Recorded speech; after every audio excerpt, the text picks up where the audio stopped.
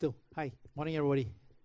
Sorry, trying to find my bearings. Just now, Pastor Melvin said, you want to take a nap, then not during the sermon. So I did. I took a nap and now I'm a bit groggy. Well, today is a special Sunday in the Christian calendar. It's actually the last Sunday of the Christian liturgical year. Right, next Sunday is the first Sunday in Advent. And that's the start of the new Christian year. The 4 Sundays in Advent will lead us to Christmas. This last Sunday in the Christian year is called, as you heard just now, Christ the King Sunday. And mainline Protestant Christians, like the Anglicans, the Lutherans, and we Methodists, we also call it Christ the King Sunday. Although nowadays, some prefer the more politically correct gender-neutral term, the Reign of Christ Sunday. But the point is that we end the Christian year by proclaiming the kingship of Christ. And we mainline Protestants have the same Christ the King Sunday because we share the same lectionary. And I told you some time ago that the lectionary is a collection of readings from the Bible. These readings are arranged for every Sunday and every special festival in the year in a 3-year cycle. And we all use the same revised common lectionary, so that's why we all share the same Christ the King Sunday. But Christ the King Sunday actually goes back less than 100 years. It was only in 1925 that the feast day of Christ the King was proclaimed by Pope Pius XI. Okay, don't get riled up. The Pope was the one who named the day. And yes, we share the revised common lectionary with the Roman Catholics. But what was going on in 1925 that made the Pope declare today Christ the King Sunday? Well, 1925, World War I had just ended a few years earlier. And World War I took the lives of 15 million people. And during World War I, right at the tail end of World War I, Spanish flu pandemic broke out. It swept through the whole world. And some estimate that the H1N1 virus then infected up to 500 million people in the world, 1/3 of the world's population. And 50 million people died from the flu.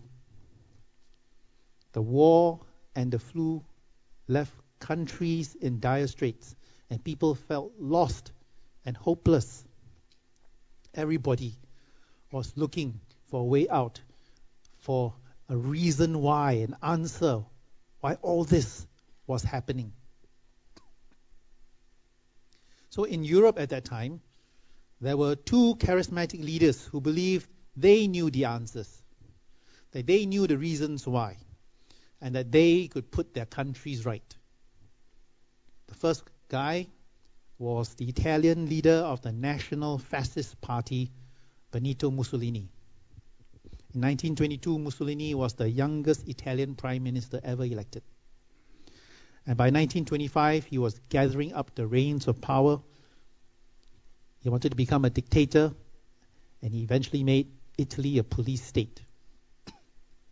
The other guy had just been released from prison after a failed coup attempt. He only served less than a year in prison. And he was the chairman of the National Socialist German Workers' Party, the Nazi Party, and his name was Adolf Hitler. He went on to bring misery throughout Europe. He started World War II. But in 1925, watching these 2 men rise to power democratically, being elected year after year, the Pope thought it was time to remind people who was really in charge and who we should give all our allegiance to. And so Pope Pius XI established the feast of Christ the King today. And the gospel reading for Christ the King Sunday this year is John chapter 18, verses 33 to 37. Let me read it out to you. It's on your screen. So Pilate entered his headquarters again and called Jesus and said to him, "Are you the king of the Jews?" Jesus answered, "Do you say this of your own accord, or did others say it to you about me?" Pilate answered, "Am I a Jew? Your own nation and the chief priests have delivered you over to me. What have you done?" Jesus answered, "My kingdom is not of this world. If my kingdom were of this world, my servants who have been fighting, that I might not be delivered over to the Jews. But my kingdom is not from the world." Then Pilate said to him, "So you are king?" Jesus answered, "You say that I am a king. For this purpose I was born, and for this purpose I have come into the world, to bear witness to the truth. Everyone who is of the truth listens to my voice." This is the word of God. Come, will you join me in a word of prayer? And so, Father, we ask you, help us all to listen to your voice today. Show us the truth. Speak to all our hearts. In Jesus' name. Amen. So here's a story about Pontius Pilate meeting Jesus. And Pilate was the Roman prefect or governor of Judea, and he was prefect for 10 years. He was a career politician, probably a former soldier who rose to become governor. At that time, a contemporary historian who was hostile to Pilate described Pilate as a man of inflexible, stubborn, and cruel disposition.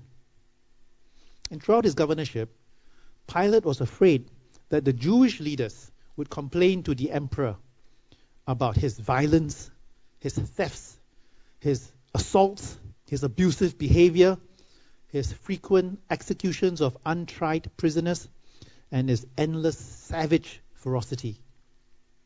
So Pilate did try to accommodate the Jewish leaders, to placate them. It didn't work. In the end, the Jews did accuse him before the emperor of all kinds of arrogant, bullying, and offensive behavior. And Pilate was sacked in 36 AD, but not before he had executed Jesus. Today's passage is the scene of Pilate's encounter with Jesus inside the governor's headquarters, or the governor's palace. What had happened just before? Jewish leaders had brought Jesus to see Pilate, but the Passover was approaching. The Jewish leaders didn't want to enter a Gentile's house and become defiled, so they waited outside. Pilate went out to talk to them. They refused to enter. So Pilate went back into his palace and he called Jesus in.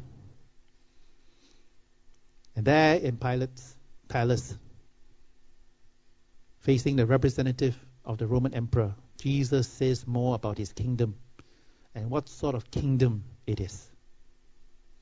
Now, in the world today, there are kings and queens, but they are mainly constitutional monarchs. In other words, they can only exercise their powers within limits that are prescribed by a constitution. So these kings and queens don't have absolute power. Not all of them, maybe one or two. Maybe the king of Swaziland, it was called in the past. But the rest are all constitutional monarchs. Now some people think that having a royal family is unfair.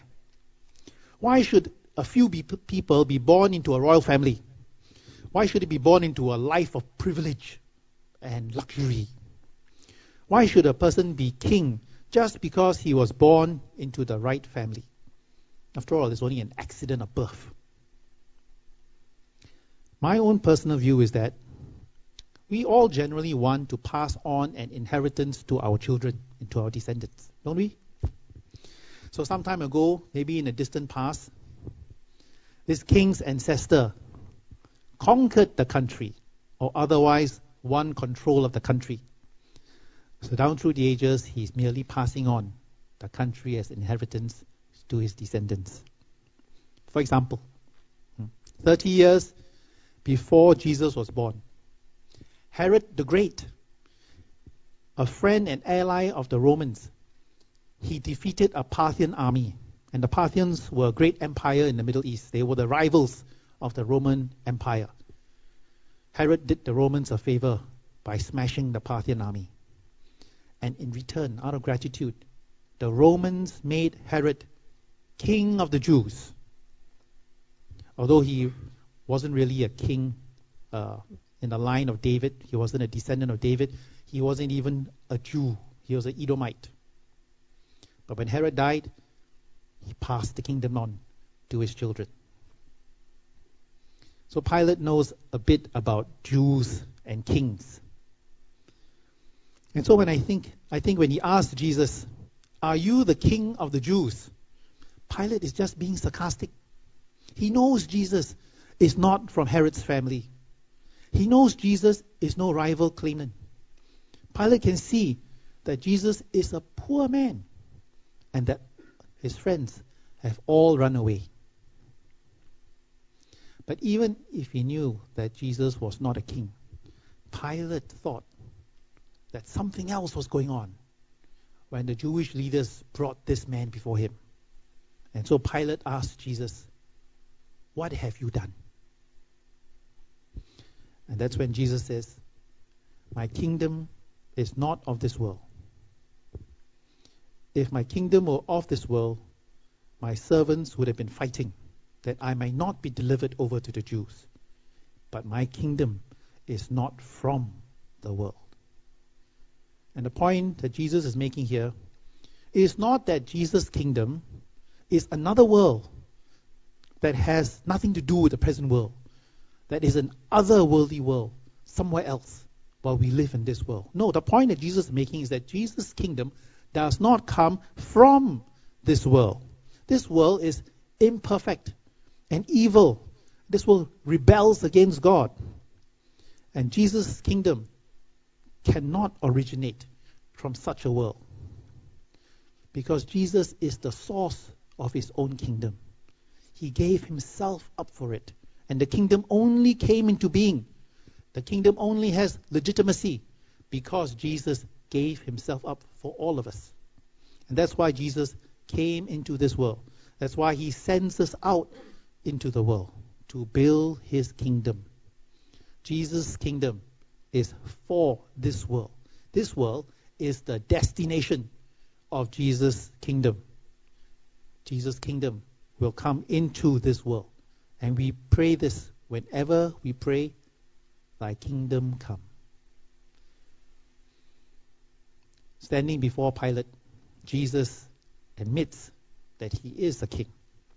That's the purpose for which he was born. That's the purpose for which he came into this world. And that is our proclamation today also. Christ is king. But Jesus is a different sort of king. Jesus is no absolute monarch. He's not even a constitutional monarch. Jesus' kingdom is not like any kingdom we know. All the power structures in Jesus' kingdom are being flipped over topsy-turvy. It's not the powerful, for example, who are the greatest in Jesus' kingdom. You know, at this last track conference, annual conference we had this week, our bishop preached that the leaders in Jesus' kingdom are servants to others. In Jesus' kingdom, the weak are not neglected, but are loved and given greater honor. In Jesus' kingdom, the shepherd will leave 99 healthy sheep to go searching for the one that is lost. In Jesus' kingdom, might and money add nothing to a person's value, but humility and sacrifice mean everything. And that's because Jesus' kingdom has a different origin and a different character than any other kingdom Pilate or we have known. It is not built on earthly principles or by earthly means. And so we cannot always use earthly tools and earthly methods to build Jesus' kingdom. We need the power of the Holy Spirit above all. We need God's methods. And so what are the tools and methods that we need to build God's kingdom according to this passage today? I think this passage makes clear two things. Firstly, we are to bear witness to the truth That's how we build the kingdom, by bearing witness to the truth. John 14:6 tells us that Jesus said, I am the way and the truth and the life. Jesus is the truth. And if we are to bear witness to the truth, it means that we have to tell others about Jesus and what he has done in our lives. I think all of us should prepare a testimony, our testimony, to share with others at an appropriate time. It's not just about sharing the gospel story or pushing it down somebody's throat, but to share what God has done for us. And we can share that with anybody. Right? We can share with anybody what we have found for ourselves. I'll give an example. A few years ago, I found Aho Mee Pok. Have you heard of it? Japanese Mee Pok in Clementi West Avenue 2. It's a Japanese man and his Japanese daughter. They learned the art of making Mee Pok, and they have a Mee Pok store. They call it Aho after his Sifu. But it was amazing. Fantastic. I used to go there quite often. We lined up, first time I went, lined up 40 minutes. Then that Saturday, the newspaper article had come ready, but I brought my family, my dad down. Had to line up an hour, 45 minutes for Mee Pok. But it was good. I told everybody, told my friends, I took pictures, posted it on Instagram, posted it on Facebook. Because that's the Singaporean thing to do. When we find something good to makan, we tell everybody. We do that among the pastors here also. When I came in a few years ago, Pastor Melvin told me about Soy 19 Wanton Mee. Right? Here, Ang Mo Kio, Avenue 4. Thai Wanton Mee. Amazing. He told me there was one in Jurong East, so I went to the one there. No queue. But we share what we have found. I think people hunger for truth also. And if you have found it, people will want to listen to you. Of course, that is supposing that you have found it. If you don't know Jesus, who is the truth yet, please feel free to approach any of the church's pastoral team members or pastors. Or if you're not already in a cell group, please consider joining a cell group. This year, coming year, next year, we'll start a new fantastic program. This year we looked at a disciple's path. And next year we'll do part 2, a disciple's heart. Right? What being a Methodist is all about. Wonderful stuff. Okay, so great things ahead. But that means we have to bear witness to the truth to all around us. Bear witness to the truth, who is Jesus. That's the first thing. Second thing, listen to his voice. Everyone who is of the truth listens to Jesus' voice. And these days we have, long litanies of prayer. I mean, we're always happy asking God to do what we want, to give us what we want. But do we ever spend time asking God what he wants? Do we sit in silence with God, seeking to hear his voice? Or do we just present God with a shopping list? Please bless me this way, A, B, C, D, E. Bless my friends. Give me all that. We need to listen to God's voice. And I think listening to Jesus' voice goes beyond prayer to following the Word of God, to following what Jesus has already said. We must listen and put into practice what we have heard from Master's voice and learned in the Bible. We must do what Jesus says. Now, in the kingdom, everything becomes of a higher order. For example, you don't just have an air force, you have a royal air force. You don't have a post office, you have the Royal Mail. You don't have Meghan Markle, you have the Duchess of Sussex. Okay, everything is taken one step higher. So it is in Jesus' kingdom. 1 Peter chapter 2 verse 9 tells us, but you are a chosen race, a royal priesthood, a holy nation, a people for his own possession, that you may proclaim the excellencies of him who called you out of darkness into his marvelous light. We are a royal priesthood. And the question is, do we behave as such? Do we live as though we were members of an everlasting kingdom, subjects of a glorious king, part of a royal priesthood? We must. We must. It is all about us striving for Jesus, working hard to the end, knowing that something great is in store for us. Now, about 10 years ago in 2007, there was a movie called The Kingdom, starring Jamie Foxx. It was about FBI sending a team of FBI agents into the Kingdom of Saudi Arabia to investigate a terrorist incident. And in the movie, the FBI director faces a lot of flack for trying to get his men in, and there's a lot of politicking going on. And so the FBI director reminisces about his time as an army officer in the Vietnam War. During the great Tet Offensive, the Viet Cong, the enemy, had launched a surprising and infamous attack during the New Year, Tet. And the Americans were taken by surprise. And FBI director served under the American commander-in-chief then, General Westmoreland. And so in the movie, the director says to his people, "You know, Westmoreland made all of us officers write our own obituaries during Tet, when we thought the Cong were going to end it all right there. And once we clued into the fact that life is finite, the thought of losing it didn't scare us anymore. The end comes no matter what. The only thing that matters is how do you want to go out, on your feet or on your knees." That's a good lesson for us. How do we want to enter the eternal kingdom? Proudly on our feet, having served Jesus, or just trying to cruise in, slide in through the back door? We are a royal priesthood, and we should bear witness to the truth that is Jesus, and we should listen to his voice and follow him. Come, let us pray. Father, we thank you for making us your people, for calling us into your kingdom, for making us a royal priesthood. Help us, Lord, every day become more and more like you. Give us courage to speak your name to others, to show by our lives that we are your royal priesthood.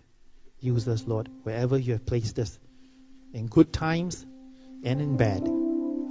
Use us in Jesus' name. Amen.